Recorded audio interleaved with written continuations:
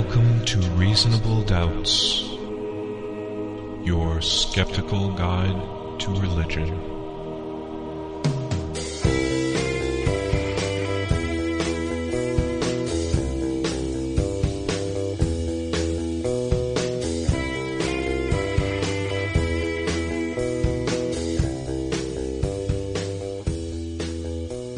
Welcome to Reasonable Doubts, the radio show and podcast for those who won't just take things on faith. Coming to you from Grand Rapids, Michigan, you can listen to us on WPRR 1680 AM and 95.3 FM in Grand Rapids, or WPJC 88.3 FM in Pontiac, Illinois, or streaming on the web at publicrealityradio.org. I am Jeremy Bien, and with me is my fellow Doubtcaster, Justin Schieber. Hello. And today we have an episode that breaks from our ordinary format.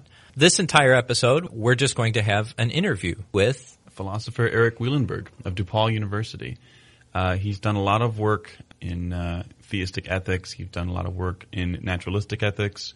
And so we're really excited to have him on to talk about issues relating to the evidential problem of evil, popular responses to it. It's probably no clue to philosophical savvy listeners that Justin and I have both been geeking out a lot about the idea of skeptical theism and some of the problems that it creates for theistic defenses to the problem of evil. And this was a real treat to be able to get Eric Wielenberg on the show. We just interviewed him for as long as we possibly could, and there's a lot of in and outs and layers to this interview. Some of our listeners more interested in philosophy could probably listen to this one a couple of times over and pick up something new each time. So we're really proud to bring this to you. And I guess without further ado, here's our interview with Eric Wielenberg.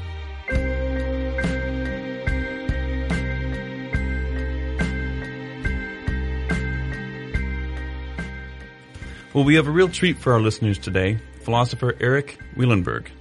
Dr. Wielenberg is professor of philosophy at DePaul University in Indiana, where he focuses on moral psychology, epistemology, and philosophy of religion. Eric has authored 2 books that I would highly recommend, Value and Virtue in a Godless Universe and God and the Reach of Reason. Eric, thanks so much for joining us here on Reasonable Doubts. Oh, thanks very much. It's great to be here. Now, before we start delving into some of the most horrible things in the world, perhaps it might be better to start this interview on a lighter note. Did you ever consider yourself to be a religious person? And if so, what changed about that?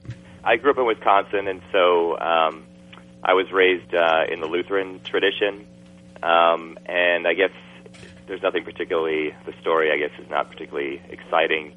But, you know, I think like many kids do at a certain point in Sunday school, I started having doubts about, the different stories and accounts that were being told, and those doubts sort of grew. And as I became a teenager, I found myself, rejecting the various Christian beliefs, and then that skepticism and doubt has basically persisted since then. So nothing particularly dramatic happened. So I started out as a particular kind of Christian as a kid, and then gradually just sort of fell away. Is this kind of the impetus for your interest in philosophy? My initial interest in philosophy, I just sort of love the subject. I really kind of discovered it in college, as a lot of people do. I don't think that, at least in my own mind, I really connected it explicitly with sort of religious doubts, although, as I studied philosophy more, I started to see those connections. So I think it was sort of, initially two sort of separate things. I sort of fell away from Christian belief, and then in college just really enjoyed the subject of philosophy, and then it was only later that I sort of started to connect those two things in a more professional way. So we want to discuss the evidential problem of evil and the various responses to it, and one of those responses that you've authored. So many people are going to be familiar with the kind of classical, logical problem of evil or suffering. Typically, it attempts to argue that the existence of a triomni God is logically incompatible with the existence of any evil. or instance of suffering in the world. Could you unpack for us the basics of the evidential problem, the kind of Rowe-style evidential problem of evil, and what makes this different from the logical version? The evidential version, or sometimes it's called the inductive version of evil, in a way it's a sort of scaling back of the atheist's aspirations, I guess you might say, so that, in the old days, the dream on the atheist side was that God's existence could be seen or proven to be logically incompatible with evil or suffering, and since it seemed pretty uncontroversial that you have evil or suffering in the world, it would follow straight away that God simply didn't exist. So there have been various responses to that.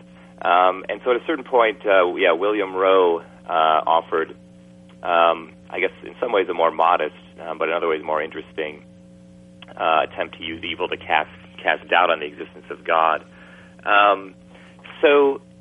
One important difference is that in the logical version, you get a very strong conclusion. God doesn't exist. I think in the evidential version, you get a more modest conclusion, which would be something like God probably doesn't exist, or there's evidence that casts doubt on God's existence, or something like that. But to try to, I think it'll be helpful to have a kind of simple formulation of a Rowe-style argument. So let me say a bit about that. I think without getting too technical, I'll just use one sort of technical term that gets thrown around a lot, which is the term gratuitous evil, which sort of following Rowe we can define as a gratuitous evil would just be an evil that a perfect being could prevent without either permitting an equally bad or worse evil, or without losing some greater good.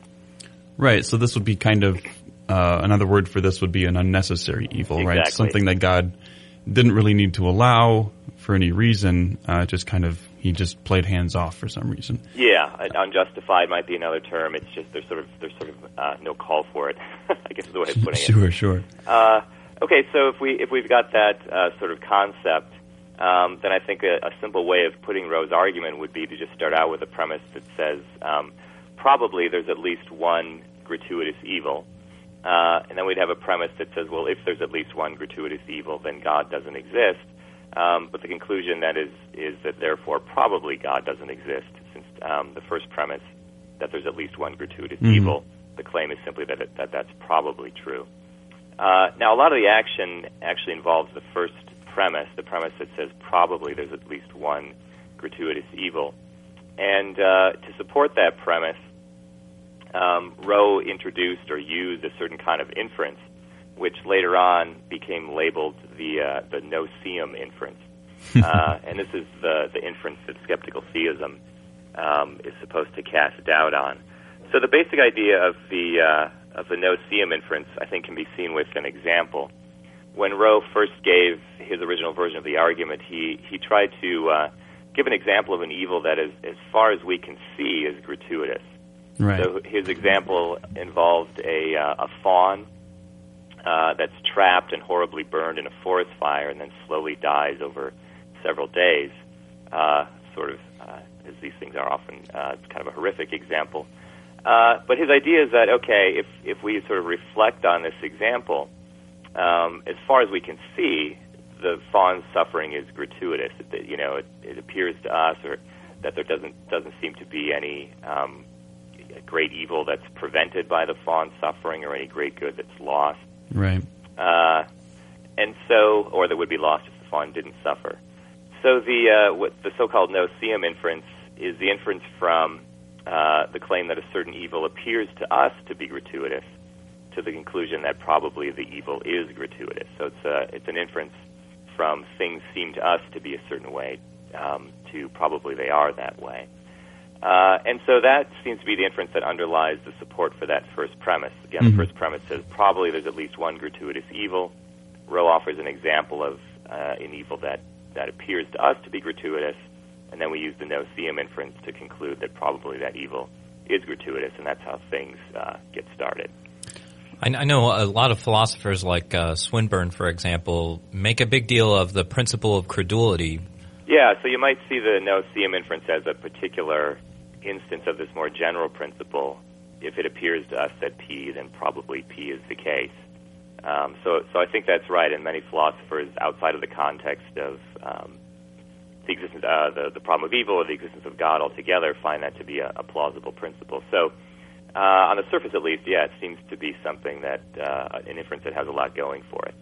Now, one of my favorite things about the evidential problem is the logically necessary condition, where it's not just that, given the way the world works now, that, this particular instance of suffering is needed for some greater good. It must be logically necessary, because the Christian God is seen to be all powerful. And typically that's cashed out in a way of saying that, God can do that which is logically possible. And I think that's one of the strengths of this argument. Yeah, I think that's right. So God, typically understood, wouldn't be, of course, constrained by, say, the laws of nature. I think the traditional view is that God would be the creator of those laws, and so, could change them or suspend them or violate them. So, for example, one way to think of it is, or I think examples are often helpful. There's this saying, no pain, no gain, which often is applied to, like, working out. So, given the laws of nature in our world, it appears at least that you can't be in very good shape if you don't exercise and perhaps endure some suffering. Right. But that would be a merely, sort of logically speaking, a contingent fact. And so even if no pain, no gain holds in our world, that wouldn't be something that would bind God. God, if he wanted to, could give someone the gain without the pain. So the Schwarzenegger principle doesn't apply in a theistic universe. Yeah, God can he's not bound by the Schwarzenegger principle. Exactly right. And so that these, when we're talking about these connections between evil and, say, greater goods, it has to be a logically necessary connection, not a merely sort of law-like connection that has to do with the laws of nature in our world. Since Rowe kind of came out with this argument, there's been a number of responses. I'm wondering if you could maybe go through those for us. So I think the main response, the one that's gotten the most attention, is the one that's come to be known as skeptical theism, the skeptical theist response. And I think that response has been developed in different ways by different philosophers. The who I see as the founding father of skeptical theism would be Stephen Weistra, who initially wrote a now famous response to Rowe's article. And so, in my mind, that is kind of the main response. But I suppose there are a couple other sort of strategies for dealing with the argument that are worth mentioning. One has to do with the fact that because it is an evidential version, it doesn't, unlike the logical version, it wouldn't offer sort of decisive proof that God doesn't exist. It merely casts doubt or shows it on God's existence or shows that there's some evidence against God's existence. So one strategy is to basically make the case that, sure, certain evils may raise doubts or cast doubt on God's existence or constitute evidence against God's existence, but that there might be nevertheless stronger evidence for God's existence. And so when you look at all the evidence together on balance, even if Rowe's argument sort of works, it might be that on balance the evidence suggests that overall God probably does exist. So, the strongest version of that strategy would be if on the theist side they could offer a deductive proof that God does exist. That would make Rowe's argument sort of academic interest only. Then, if we had a proof that God does exist, then we would be able to infer that, however things might seem to us, those evils that seem gratuitous must not be gratuitous after all. Right. This does seem like a rather ambitious task, though. So, yeah, that's right. Especially given the fact that your conclusion, the probability that you would place would have to be sensitive to the sheer number and just volume of these seemingly gratuitous evils, right? Yeah, that's right. So, it becomes this is why things get a lot messier. Because your attention moves, you can't just look at one particular argument or piece of evidence. You've now got to try to arrive at this all things considered judgment. So you're going to be evaluating all kinds of arguments. I mean, I think certainly on the atheist side, when you start to pile up the evils, it does seem to create a substantial evidential burden to be overcome. But I think it does mean that, on the atheist side, you've got to do some evaluating of the theistic arguments for God's existence, right? Right. It's not enough simply to offer an evidential argument. You've got to at least say something about the other arguments. So I think for both sort of parties to the debate, things just get a lot more complicated. Absolutely. Another way, I guess, one could avoid the evidential force of the argument would be to say that, well, my God isn't like that, right? So you have people like open theists, for example, who deny that God would know exhaustive future events, right? And so that could be kind of a way out for God. Yeah, and I guess for myself, that strikes me as not so much a way of trying to answer the argument, but rather making the case that, okay, the sort of God I believe in, this argument simply isn't relevant to that God. I mean, I think Rowe's argument is pretty clearly directed at the more traditional perfect God who would have the various perfections. And so it's not so. Again, I see it not so much as a way of responding. It doesn't really make the case that there's any defect in Rowe's argument. Right. It's just saying, well, I basically believe in a different sort of God, one to which this argument doesn't apply. So I guess it's not exactly a response in my mind. Yeah. But I guess I wanted to mention one other strategy, of course, which is the traditional way of trying to, or at least one common way of trying to deal with these arguments from evil, of course, is to try to identify some greater good that these evils are connected to. Right. So that's obviously another important strategy. And there are, on the theist side, of course, there are a host of theodicies on offer.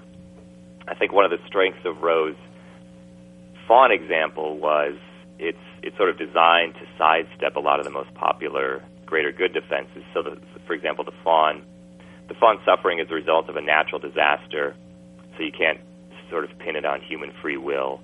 And then I think when Rowe describes his example, he stipulates that nobody ever knows about the fawn's suffering, so they can't sort of learn from it and feel sympathy or experience character development or anything like that. Right, so I think he tried to set up an example where it would be very difficult to identify any greater good that would be connected with the suffering in that case. Absolutely. So I guess back to skeptical theism. One of the ways I like to kind of articulate what this kind of means is to think of an expert chess player. I forget who uses this analogy, but I think it's a really fitting one where you have this expert chess player and he makes a move against you that you just can't possibly understand why he did that. Like, it just seems like it's a self-defeating move. But recognizing your cognitive limits, the kind of epistemic chasm that exists between you and this expert chess player, you aren't really in a position to say that he probably made a bad move. Mm-hmm. Right. Yeah, that is a nice analogy. And so, of course, in the case of God, the relationship between humans and God, we would be like the novice. God, of course, would be the master chess player. Instead of chess pieces, I guess we're talking about goods and evils. And so it's the same kind of idea. God, makes a move. It looks to us to be a terrible move. It involves lots of evil or suffering. But we're supposed to recognize that, for all we know, there might be some justification, some reason that God has that's beyond our ken or beyond our understanding. And so we should be very modest in our own assessment of how well we understand this move. And so we shouldn't really conclude that it's probably a bad move. We're sort of in the dark. If I can, let me offer just another. There's a lot of analogies that get used here. Sure. So here's another one that I like to use. I think one of the nicer formulations has it that sort of the core idea is that for all we know, there are lots of goods, evils, and connections between good and evil, of which we human beings are unaware.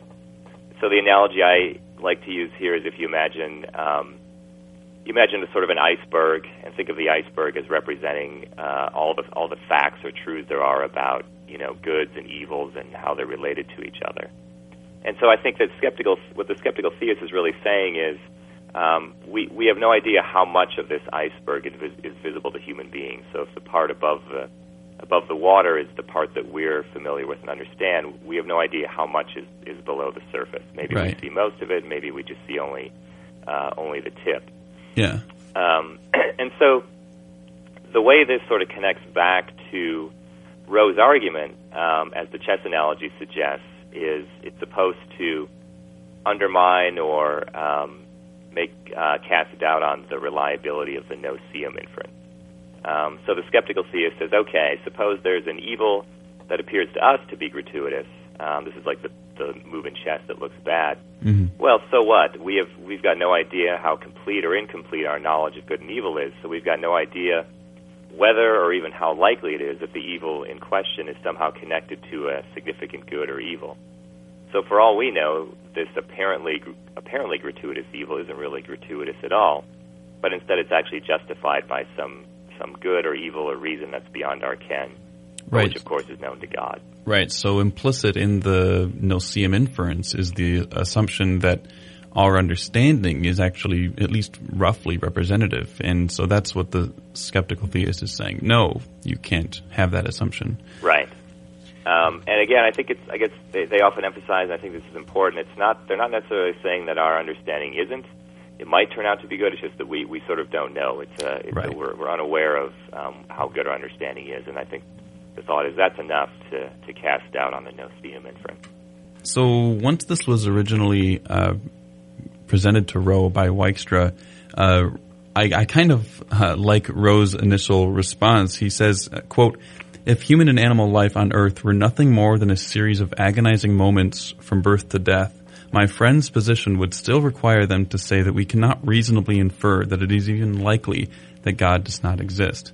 So it's a kind of like reductio, like this just seems absurd. Like no matter how horrible things were, we are still supposed to say that we're in no position to say that God probably doesn't exist? Mm-hmm. Yeah, that is a nice point. The way I sort of look at it is, so the skeptical theist initially says, we can't be sure of the limits of our own understanding. But one thought I have in this connection, which I think is related to the passage he quoted from Rowe, is it seems like the more seemingly gratuitous evil we're faced with, the more that suggests that we don't really understand what God is up to and what's going on. So, you can imagine, Rowe considers in the passage he quoted, he's sort of discussing one extreme where it's like life is nothing but, seemingly gratuitous evil. And that would suggest that we are pretty clueless. Yeah. At the other extreme, you can imagine, and I think our world is probably in between, but the other extreme is, it's like everything makes perfect sense. We can see the reason for everything, but there's just this one guy had a slight headache one time, and we couldn't quite figure out what that was about. And so there, it's like, okay, the skeptical theism sort of applies there, but at least our sense of what we don't know, our sense is that, we pretty much get most of it. Maybe there are just a few minor details about good and evil that we don't quite get. But in Rowe's extreme, we would have to say we don't really understand what's going on at all. So I don't know whether I think Rowe's comment is an interesting one. I don't know whether it really is, constitutes a sort of decisive reductio, but I think it points toward this interesting implication, which is that we can sort of get a sense of how ignorant we must be. The more the more apparently gratuitous evils there are, the less of that the more of that iceberg must be below the surface, right? Right. There's been a number of responses to the skeptical theist position, mainly arguing that there seems to be no principled way of limiting this skepticism, that this skepticism kind of bleeds over to parts of theism that it would be unwelcome to. Mm-hmm. I was wondering if you could perhaps unpack some of those. Yeah, that's exactly right. So I think the thought has been and I'm certainly in this camp that skepticism is kind of a dangerous tool, and as you say, it can easily get out of hand and lead to skepticism in areas that the theist is going to be unhappy with. So the theist is they're aiming for a very limited and focused kind of skepticism, and so there are various arguments making the case that the skepticism they get stuck with is much wider or broader than they would be happy with. So one of the strategies along these lines that's gotten, I think, the most attention is a worry that says that the skeptical theism leads to wide-reaching moral skepticism. So the idea is that if for all we know there are all sorts of goods, evils, and connections between them that are beyond our ken, then we're really in the dark when it comes to figuring out whether the consequences of our own actions will be good or bad. So just as, for example, it seems to us that Rose Fawn suffers for no good reason, but the skeptical theist says, well, there might well be a hidden justification for the fawn's suffering. In the same way, it might seem to you that you should flip the switch to prevent the runaway trolley from hitting the helpless child. But if skeptical theism is true, there might be some hidden reason not to flip the switch after all. Right. And so, according to these critics, skeptical theism really leads to a kind of moral paralysis, where if we don't know what God's up to because there might be hidden goods and evils, then we don't really know what we should do in moral situations because of the possibility of hidden goods and evils. So, yeah, we're stuck in sort of total moral skepticism. Right. And I guess one of the responses to this kind of line of thought would be, well, that kind of assumes a consequentialist view of ethics, and that's fairly rare among theists. Yeah, that's right. So this is a case where there's a lot of replies and counter-replies on both sides. Mm-hmm. And I think one thought would be, right, this is only a worry if you're a consequentialist. One sort of counter-reply to that might be, well, you don't have to be a full-on consequentialist to recognize that consequences of actions are at least one relevant consideration. Absolutely. And so if there might, if for all we know there are these hugely significant goods and evils connected, even if you're not a consequentialist, there might still be a danger of a kind of moral paralysis here. For all we know, there's this tremendously important good that would be lost if you save the kid, or a great evil that would be prevented by sacrificing the kid. Even if you're not a consequentialist, that might be enough to make a moral difference. Mm-hmm. This might be an ignorant question, but wouldn't the skeptical theist be assuming a kind of consequentialism? I was just going to say that. Yeah. Because, why is God allowing this suffering to take place? Well, there must be some sort of consequence that will come from this suffering that's a good one. Yeah, they've got to be, again, just I think related to the what I was just saying. I'm not sure they need to assume, straight out traditional consequentialism, but they clearly have to assume that consequences are an important, at least one important moral consideration, right? So, yeah, I think that's an interesting point. So whatever, one possible complication is you might think that, I suppose you might think that the moral principles that apply to God might be different from those that apply to humans. So maybe even if God is working in one kind of moral framework, maybe a different one should hold for humans. But whether that could be, defended is probably has consequences just as absurd as skeptical theism, as far as making morality unintelligible at that point. Could be. but nevertheless, carry on. So I'd like to explore your work on your criticism of skeptical theism that you refer to as divine deception or divine lies. Could you walk us through the kind of general thrust to your argument? Yeah, sure. So it's in the same sort of genre of the response we were just discussing. That is to say, it's trying to make the case that the skeptical element of skeptical theism sort of gets out of hand and leads to results that the theist isn't going to be happy with. Right. So I think the heart of my idea could be put this way. Just as God might have reasons beyond our ken for permitting horrendous evils, similarly, he might have reasons beyond our ken for deceiving us in various ways. So the worry is that skeptical theism leads to the result that we can't trust divine revelation. And I think that obviously doesn't sit very well with traditional theism. No. But let me try to sort of, so the core of it, I think, can be put very simply. Let me try to maybe flesh it out a bit more. Now, I have to say my thinking is on this strategy has shifted a bit. So when I was first thinking about it, I was inclined to think that skeptical theism alone would undermine trust in divine revelation. But now I'm actually not so sure that that's right. Here's why. It seems like if we're trying to figure out to what extent we can trust divine revelation, there are at least two questions to consider. The first is the question, might God have good reasons to deceive us? And that's where I think skeptical theism suggests that the answer should be sure. For all we know, God has good reasons to deceive us. Right. But I think there's another question that's relevant, which is what is God's track record like? So does he have a record of deception in the past or not? Even if we think that, skeptical theism suggests that God might well have these reasons to deceive, if we suppose that God also, if we know that God has a track record of perfect honesty with no deception, then it's not so clear that the skeptical theism part should be particularly troubling. It seems like we're in a position where we should say, sure, it's possible that God could deceive us, but maybe it's not a possibility that's worth worrying about too much. So I think we have to really look at God's sort of track record when it comes to deception.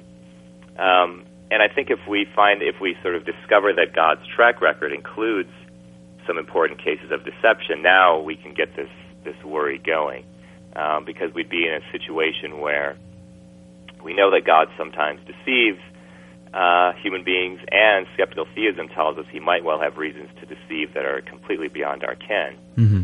So then if we consider something like the example I discussed when I write about this is God's well-known declaration that all who believe in him will have eternal life. Well, if we know that God sometimes deceives, and he might have reasons completely beyond our ken for deceiving us about this eternal life business, then it seems like we should take very seriously the possibility that he's deceiving us in that case as well. And right. Again, I think that's something that, of course, the traditional Christians are not going to be too happy with. So let me say a bit more about, if I can, about the track record business. So Sure. I've got a forthcoming paper where I try to develop that aspect of the argument a bit more. And in that paper, I talk about 4 cases of what look like divine deception found in Scripture. I'll just, if I can, just mention a couple. I won't sort of work through the whole thing here, but there are some sort of prominent cases in Scripture that seem to involve divine deception of human beings. Mm-hmm. So one example is just in the Genesis account of Adam and Eve in the garden. God at one point says to Adam, "Of the tree of knowledge of good and evil you shall not eat, for in the day that you eat of it you shall die." Now there's a biblical scholar, James Barr, who comments on this, and he says that all cases of the phrase "you shall surely die" in the Old Testament refer to an imminent death. And he says there are at least 40 examples of this.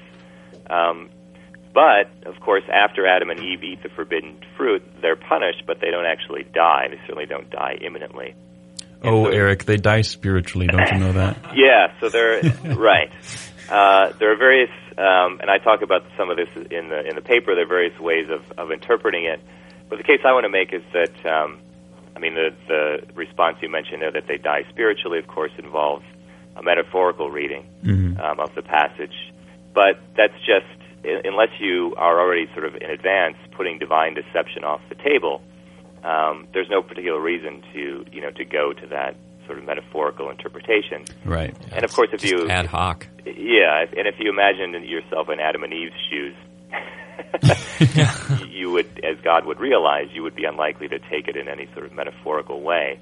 And so that, at least I think a very natural reading of it is that this is a divine deception. God deceives Adam about the consequences of eating the forbidden fruit. So, okay, that's one possible example. Another example is the famous Binding of Isaac case. Well, something, just a quick note, something you do bring up in the paper that I thought was interesting is that you point out that the serpent was actually more truthful as to the consequences of their action than it seems that God would, at least on this plain reading. That's right. That's an interesting twist. The serpent actually says, God is just trying to keep you down and you won't actually die. And that actually, that turns out to be right. On this reading, the serpent is the more truthful one, which is an interesting twist on the whole story, right? Since, the serpent is often portrayed as the deceiver in all of this. But again, on the natural reading, it's between God and the serpent actually is the more truthful of the two. Mm-hmm. Then in the Binding of Isaac, of course, this is the famous case where God commands Abraham to offer Isaac, his only son, as a sacrifice. And now, as the story goes, Abraham takes Isaac to the place God commanded, and he's got the knife raised, he's about to kill Isaac, but sort of at the last second, God stops the proceedings. And the story is typically understood as a demonstration of the depth of Abraham's faith or devotion to God. Right. He's willing to kill his only son because God commanded him to. But if you think about the story in that way, then the story is at least most effective as that sort of demonstration only if Abraham really believes that he's going to have to kill Isaac, which, of course, is not the case, as God would have known all along. And so, again, if you read this, in I think the most natural way, it looks like God intentionally deceives Abraham. He leads Abraham to believe falsely that he's going to have to kill his son. Right. In the paper, there's a couple other cases, but I think this is enough to kind of give people a sense of the argument. So the one other thing I want to point out about these cases is they both, and this is actually true of all four cases I discussed in the paper, they're all cases where God deceives humans about what the future has in store for them. Mm-hmm. And I think that's important because of course, God's declaration that all who believe in Him will have eternal life is obviously about the future. Right. And so now, when we look at God's track record and we notice that it includes cases of deception about the future, and then we add in skeptical theism's implication that God might have hidden reasons to deceive us, this is where I think we can really make the case that we can't really rely on God's declaration about eternal life. Can I pause and suggest another example, or rather I would like to hear what your feedback would be on using this as an example of divine deception. But in the Pauline and pseudo-Pauline epistles, you get little bits of text talking about God sending a great spirit of deception upon people so that they could not believe, they could not repent and receive salvation. And that would seem to me like a pretty direct verse where God is actually manipulating people's understanding of the salvation process in order to condemn them. I don't know. Do you think that would be a worthwhile text to bring up in this argument? I mean, I think, yes, I do. I think... And there are some others. I focus on the four in my paper, but I think there are others that are suggestive along those lines as well. In that case, is striking that I think. Tell me if this is right. I mean, I've looked at that verse before, but God is actually sending a deceitful spirit. Yeah. Or something like that. And it gives his reasons so that they cannot repent and turn back. And I imagine a theist responding to some of the texts you brought up as, okay, well, God might lie about Jesus going to a party or tying up Isaac, but none of these things are as crucial as that salvation doctrine, knowledge of salvation. God wouldn't possibly lie to us about something that momentous. Yeah. But if you can actually show He's already doing that. We have passages where He is directly manipulating people's understanding of the gospel to make sure that they aren't saved. That's a nice point. It's directly connected to the connection with salvation there. Mm-hmm. I think that's a point that's worth making. I do think there's this thought that, well, maybe God deceives about these other things, but he wouldn't deceive us about salvation. That passage you just mentioned offers a nice rejoinder there. Of course, I also think in some of the other passages, like the Adam and Eve one in the garden, he's certainly deceiving them about something very important. That's true. Right. So I think it's what you're looking for is a kind of precedent. Yeah. Right. And so I think some of those examples will offer that as well. Mm-hmm. I guess there's another general worry as well. God might to this response. It says, well, God might deceive us about one thing, but he wouldn't deceive us about this other thing. I mean, I do think that's where skeptical theism can make some trouble, right? That's true. At least, certainly, if you're thinking, well, I just can't think of any, what possible reason could he have for deceiving us about something like this?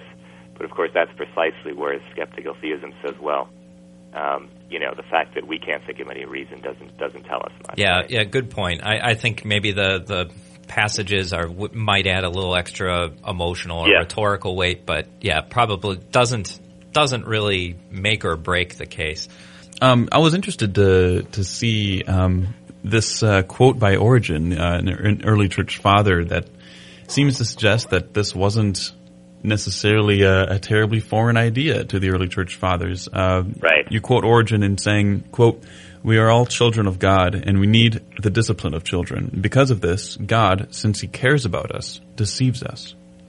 Yeah, I have to say I was pretty excited when I found Origen's writings on this topic.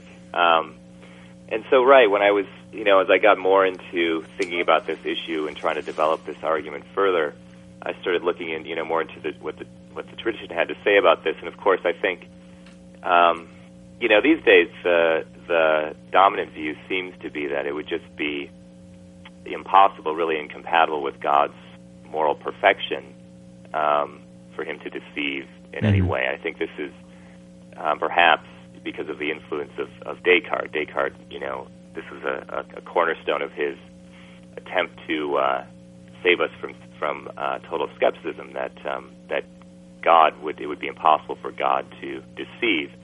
And then when you look at, I think this is what drives many interpretations of some of these passages that I've been talking about. That is to say, it drives people to favor metaphorical interpretations of some of God's declarations in these passages. If you look at, commentaries on these passages, it's very common for the first point to be made is, well, of course, God can't be deceiving in this passage, so we've got to find another way of interpreting it. But I think, I think that view is not particularly plausible. Mm-hmm. But as you say, it's quite striking to see within the Christian tradition itself, there's definitely this, I guess it's a minority tradition, but still an important one, that actually endorses divine deception. So, and you have references from C.S. Lewis, not like he's a very important philosopher, but noted apologist, and Plantinga even. I was really impressed with the amount of quotes you were able to amass demonstrating that this is a tradition.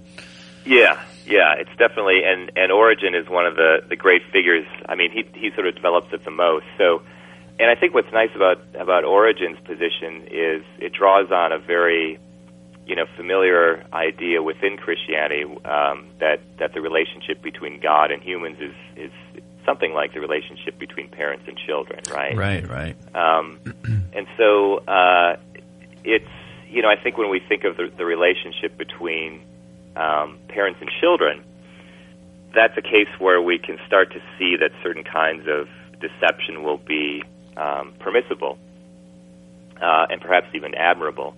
So one of the examples that I like the most that sort of makes that point is from this film Life is Beautiful, where the film part of it depicts a father and son who are thrown into a Nazi concentration camp. And in the film, in order to shield his son from the horrors of the camp and to help him survive, the father convinces his son, he makes up this sort of elaborate lie that really what's happening is they're in a game where there are different teams, and the first team to earn 1,000 points will win a tank. And then he assigns point rewards to behaviors that will be helpful in the concentration camp, and then penalties or point decreases to dangerous behaviors. And he keeps up this deception throughout the whole time they're in the camp, and he enables the son to survive and even keep him relatively happy throughout this ordeal. And so I think in the film, the father is portrayed as a kind of a hero, and I think that makes a lot of sense. Right. And so I think when we think about parents and children, there's a strong case to be made that there are going to be certain kinds of situations where it's quite permissible for the parents to deceive the children, maybe even admirable. And Origen really picks up on that idea, and he says, the passage you read makes that point, so that just as we're children of God, and parents are often justified in deceiving their children, and the children often don't know why, can't see the reason for the deception. In the same way, God can be justified in deceiving us.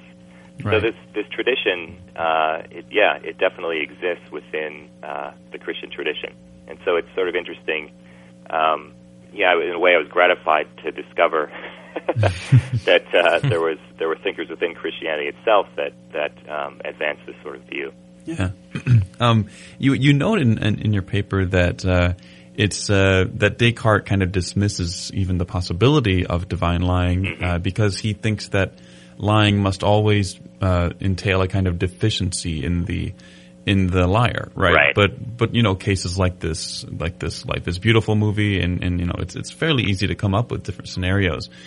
Seem to suggest that's just wholly implausible. That there are clearly some cases that are justified in lying. Yeah, I think that's right, and I think it's a case where I think the sort of, just to add a bit to why that's the case, I think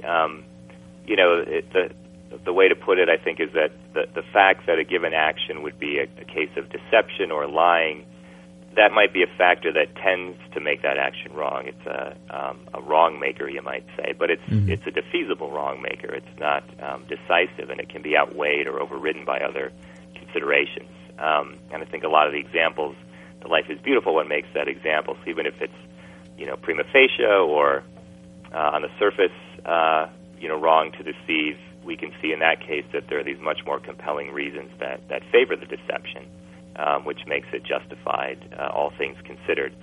And so again, I think Origen picked up on this, and his position is the more plausible one. Yeah. Deception doesn't always, arise from or flow from some sort of imperfection. In fact, Origen, his idea is that it's precisely because God loves us that he sometimes deceives us. Right. It's not in spite of his loving. It's because of his loving. Exactly. Which parallels in you mentioned the C.S. Lewis passage I quote in the paper. It's striking. Lewis, I don't think, talks about divine deception in this way, but his view implies that it's precisely because God loves us that he allows us to suffer in certain cases. Yeah. And so you see a nice parallel between, again, the permitting of evil and suffering and divine deception, where both things, there are factors that tend to make them wrong, but of course the theistic view is, in the case of permitting evil, there can be other factors that make it justified, all things considered, which is exactly the case the position that Origen holds when it comes to divine deception, and that, to me, seems to be the correct position. Right. So this argument that kind of ends in saying that, look, we're just really not in a position to place probabilities on the truth value of claims that have biblical justification only.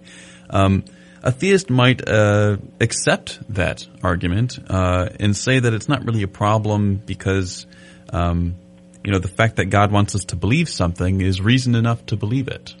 Mm-hmm. What would you say to that? Right. So an interesting and perhaps problematic implication of that move is it suggests that, when God sort of tells us something, it's not really... It doesn't seem to even really be divine revelation anymore. It's more like a command to us just to believe this thing. Right. So I think one sort of weird result that we would get from this view is it's definitely, we seem to be abandoning the traditional view of divine revelation, that God is sort of letting us in on some important truth about the universe that only he can tell to us. And now it's just, we're sort of like, well, I guess, here's another thing he wants us to believe, so we should try to get ourselves to believe it. And so this, as you think about this, I think you'll see it's just a radical departure from the way I think traditional Christianity wants to look at things, where in the traditional view, God is sort of this father figure, but also kind of a partner, and it's like he's giving us, this important and hard to grasp or hard to get knowledge. We move away from that view toward, well, I'm not really sure what he's up to, but he wants us to believe this thing, so I guess we should try to get ourselves to believe it. So whether theists can accept that sort of view is for them to decide, but I would simply point out that it's a big, seems like a radical departure from the more traditional way of looking at things. Absolutely. Another response that you anticipate in one of your earlier versions of this paper is that the theist accepts the argument, but says that it doesn't really matter because, at least in the end, they are reassured that, at least in the end, everything will turn out for the best. Perhaps that provides some reassurance, but that really the way to put it would be, well, everything will turn out for the best in the end, whatever that means. Right. So what's Exactly. lost is any determinate conception of what the end will really be like. Especially if we have very good reasons to be skeptical about what God would promise for the future. Yeah, exactly. So, and again, it's a lot of these responses I think are interesting, but the thing I want to point out about them is how far they sort of leave us from the traditional Christian view, where, again, God is not just sort of telling us everything will be okay, but he's telling us, look, here's what it's going to be like. And we think that we've got an understanding of what's in store for us. Whereas on this other view of things, we start to realize, well, gee, maybe we have no idea what's happening. All we know is that things will turn out for the best. Who knows what that is? Yeah. Who knows what really is sort of going on here? And so whether that's going to be enough for traditional Christianity or for Christians, I think is sort of for them to decide.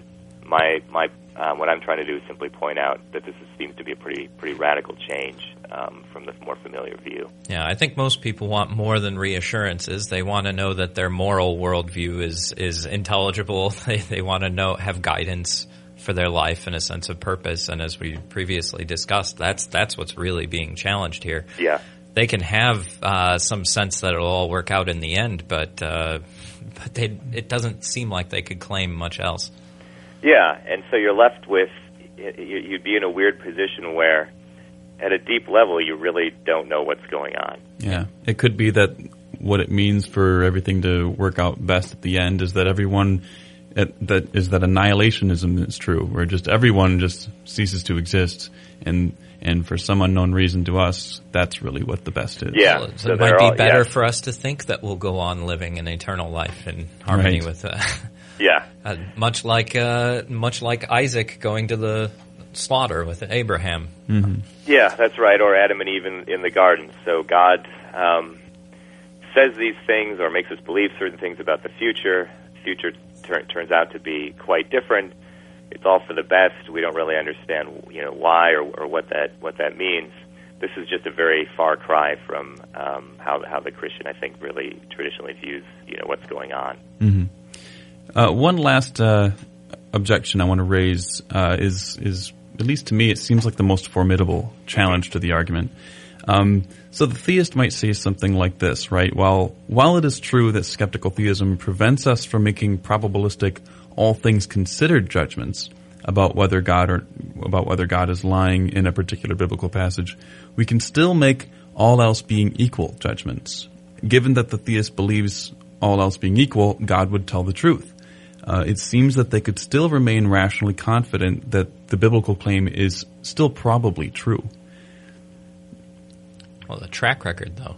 Yeah, so this Right. is I think this is the McBrayer and Swenson response. Is that right? Yeah. Yeah, and so I think that some of the critics of my initial paper on this, I think that there's a good point that's being made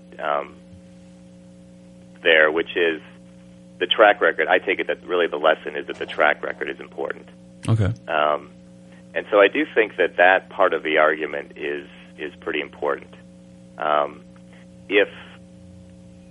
If we had a case where we look at God's track record and there's just, it's perfect honesty, especially about the future, it does seem to me that the worry about divine deception would remain pretty theoretical. I mean, we would be in a position where I think we would have to concede, God might deceive us, and in any particular case, the fact that we can't think of any reason he would deceive us doesn't really tell us much. But you might look at the track record and say, okay, nevertheless, in fact, we probably shouldn't worry about that too much because God has always been honest in the past. Right. And so I think that when you bring the track record in, I think that really sort of strengthens the worry, and that's what moves it from being a sort of more theoretical worry to a worry that's, should be taken more seriously. Yeah, I guess my thinking to this would be that it kind of assumes that we are in a position to talk about the kind of all else being equal. It doesn't seem to me to follow that if it's the case that for all we know that these things are the case, there seems to be an assumption there, I guess, that there are more reasons available to God that are truth conducive than would motivate him to lie. Like that seems to be an assumption within this kind of response. Mm-hmm. And I might be wrong about that, but that seems to be a worry to me. And of course, that's exactly what skeptical theism should. Right, exactly. And I wouldn't make that available to them. Yeah. Yeah. I mean, I guess the way to put it is, we've got no idea whether all things are equal, right? So if there's this, absolutely. Yeah, I think that connects back to before I was saying the fact that an act is a case of deceiving. It might be a wrong maker, but it's a defeasible one. Mm-hmm. And so even if there's a kind of prima facie case, well, God, deceit tends to make things wrong, and so that gives us a reason to think that God wouldn't deceive. Right. The problem, of course, is that skeptical theism tells us that, for all we know, there might be even stronger reasons for deception in any particular case. So I think, to the extent that response is simply, perhaps one way to understand it is simply pointing out that deception is a wrong maker. I think it's right that doesn't, go very far. Right. So, I think that by itself might not take us very far. On the other hand, I have become convinced that the track record business is going to be an important part of this argument. Absolutely. And so that this forthcoming paper is where I try to develop that side of things a lot more. And of course, I bring my buddy Origen into the mix to help me out. Well, this is an ally on that side of things. Absolutely. This is definitely a very interesting argument, and I've found it very helpful in some of the debates I've been doing. And I guess I'm wondering if you have any other work in the works. Do you have any other books that you're working on, or any other papers that our listeners should be looking out for? Well, I do have a book. I'm not sure when it'll come out. It's in the final stages. And it's sort of, it's kind of doing two things. Part of it is the continuation of some of the ideas from one of the books you mentioned before, the Value and Virtue in a Godless Universe book. Okay. So part of what I do is and one of the things I was trying to do in that book was offer criticisms of various, theistic approaches to ethics. And so I developed some of that work further in this book. But I'm also in this book interested in moral epistemology, how it is that we could come to acquire knowledge of what's right and wrong.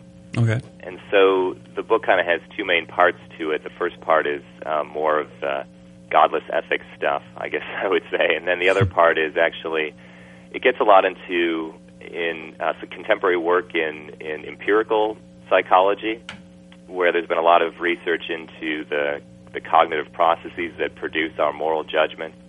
People are doing things like taking functional fMRI helmets, putting them on people, and then giving them moral dilemmas and seeing where the blood flows in the brain. Okay, yeah. That sort of thing. So the other part of the book is basically trying to take some of those findings and then combine it with some stuff in philosophy to try to develop a plausible account of moral knowledge. So I think, certainly if people are interested in the, God and ethics and the godless approach to ethics, there'll be a hefty helping of that in the book. So that book's I don't know when it'll come out. It's going to be published by Oxford University Press. The tentative title is Robust Ethics Without God or Weird Cognitive Faculties. I don't know if that title will last. I like that title. I don't know if it'll be the final one, but that's the title right now. So that's kind of the main thing. Very cool. I've got in the works right now. Yeah. All right. Well, Eric, we want to thank you very much for coming on the show to discuss the evidential problem of evil, skeptical theism, and your fascinating argument about divine deception. Yeah. Thanks a lot. I really appreciate it.